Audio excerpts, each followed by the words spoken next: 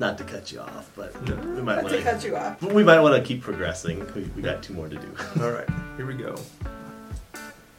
Hi, everyone. Welcome to God's Word with Friends, a podcast from Gospel Center Missionary Church in South Bend, Indiana. We're glad that you've joined us. And with me today is Missy and Pastor Jim. There's Tara, there's Pastor Ben, and my name is John Reynes, and we are glad that you've joined us. If you're on the go, thanks for listening. If you happen to have a minute to sit, you may want to open your Bible or Bible app to today's passage, which is 1 Corinthians chapter 1, verses 18 through 19. That's 1 Corinthians chapter 1, verses 18 through 19. And before we read the passage, let's pray together. And Jim, would you open us in prayer? Sure, let's pray. We thank you, Lord, for this chance we have to get together with friends. And we thank you that you've given us your word that we can study. And we recognize, Lord, that no matter how much we study it, it still, to a point, is a mystery to us. Because you have so much to tell us. And on today, I pray as we look into this particular passage, that you would help us to understand what you have for us. And I pray that you would help us to apply that to our lives, that that your name would be glorified by all we do and say. For it's in that name we pray. Amen. Amen. 1 Corinthians chapter 1, verses 18 and 19. For the message of the cross is foolishness to those who are perishing, but to us who are being saved, it is the power of God. For it is written, I will destroy the wisdom of the wise, the intelligence of the intelligent I will frustrate. Today, we want you to understand that you have to understand the cross to understand Christianity. You have to understand the cross to understand Christianity. And so, to get us started, I'm curious, have you ever seen something that you couldn't believe? You really couldn't believe you were witnessing it and seeing it happen, or maybe you really wondered if it was even true or real. When our son was battling cancer, we were at the University of Chicago, and one of his doctors arranged for him to be the ball boy for the Chicago Bulls. And Michael Jordan has unbelievable moves that you can't believe are human. And it was so fun to be there up close and seeing it in person. It was amazing. Did I steal yours? No. Okay. You all know that I like magic. And, No. And when we were in Branson one time, we went to see Kirby Van Birch, who has a show down there. And he pulled a motorcycle up. He drove a motorcycle up on stage. He drove it onto this platform. They lifted the motorcycle up with him on it, and he's revving the engine, vroom, vroom, vroom, and they drop this curtain, and then the whole thing just drops, gone. And then he's right next to us going vroom, vroom, vroom with the motorcycle. That, I said, I know how those things are supposed to work, but that was pretty impressive. That was really neat. Have you figured that one out? I kind of know how I did it, yeah, but it's still amazing. Yeah. Oh, yeah. Well, mine is when I spent a summer out in Colorado, and I'd never seen the mountains before. I saw the Appalachian Mountains, or the Appalachian Hills.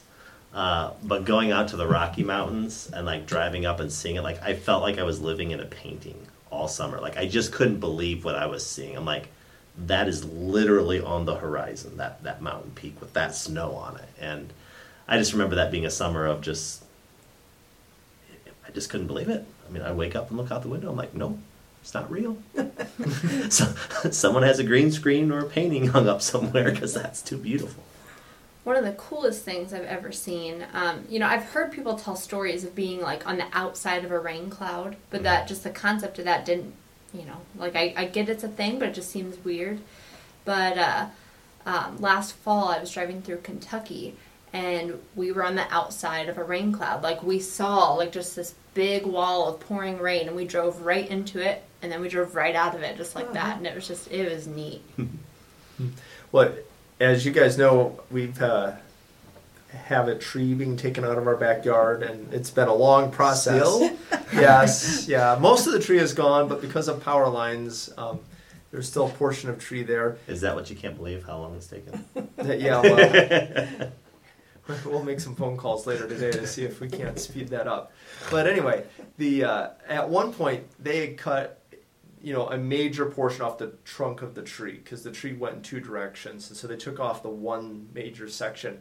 And they had one rope around it. And then to watch it go over your house when it weighs, 2,000 pounds or something. In fact, my family had just come back. They had been at my in-laws' house because we were out of power at that moment. And they came back and I said, all right, if you guys are in the house, you have to go to the basement. Because if that thing falls, it is going not just through the roof. It is coming down. I don't know how far, but it was gigantic. And they're just floating in the air up over my house as they craned it over the top of the house. And it's one of those things that it's like, I don't know if I want to see this or believe it, that it's happening. But today, we want to remind people that you have to understand the cross to understand Christianity. And you have to see the cross and see it for what it is. And it's interesting in this passage, it says, for the message of the cross is foolishness. And I thought maybe we'd just start there. Why is the cross foolishness? And it says, to those who are perishing. Any thoughts? When I was a kid, I was maybe 7 or 8. I heard a pastor say, I can't tell you what the rest of his message was about, but he said, you can't expect a non-Christian to act like a Christian. And that stuck with me my whole life. And I've known that I've seen it to be very true. Because the lens in which we're looking through is just so different. And if you don't have that lens of the cross, you don't live life the same. Mm-hmm. Well, if we look at a magic trick, we can figure out how things work. But how did the cross work? I mean, Jesus had to come and face the cross. Although he was perfect in every way, he had to be crucified as a criminal on the cross so that we who are criminals would not face death. That whole thing is just Backwards. It's so backwards, right? That he got what we deserved so that we get what he deserves, which is eternal life. Mm-hmm. It just doesn't make a whole lot of sense. Why would somebody do that? I would die for my wife. I'd probably die for any of you people. But generally, people don't die for other people. And Jesus died for us, and not just us who are his good friends, us who were his enemies. That's weird stuff right there. I mean, the cross is like, the cross is like the defining moment of Jesus. Like, there's a lot of people who say he's a good teacher, and they look at his teachings, and they're like, yeah, these teachings make sense. They look at what he did, and they say, well, he was a social justice warrior, and that makes sense to interpret him that way. Not the way we call social justice now, but anyways, I digress. But the cross really comes to a supernatural exchange that, as Jim said, is very paradoxical. It doesn't make sense. But once you have faith and you believe, it makes a lot of sense. Mm-hmm. And it changes, like Tara says, it changes everything and how you see the world. And it's just foolishness to those who don't know it.